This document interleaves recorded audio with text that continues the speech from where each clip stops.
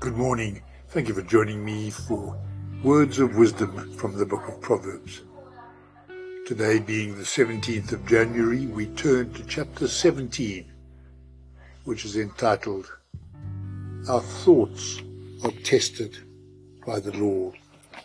And I'm reading verse 25 from the Good News translation. Those who are sure of themselves do not talk all the time. People who stay calm have insight. Thank you for listening. Have a wonderful day.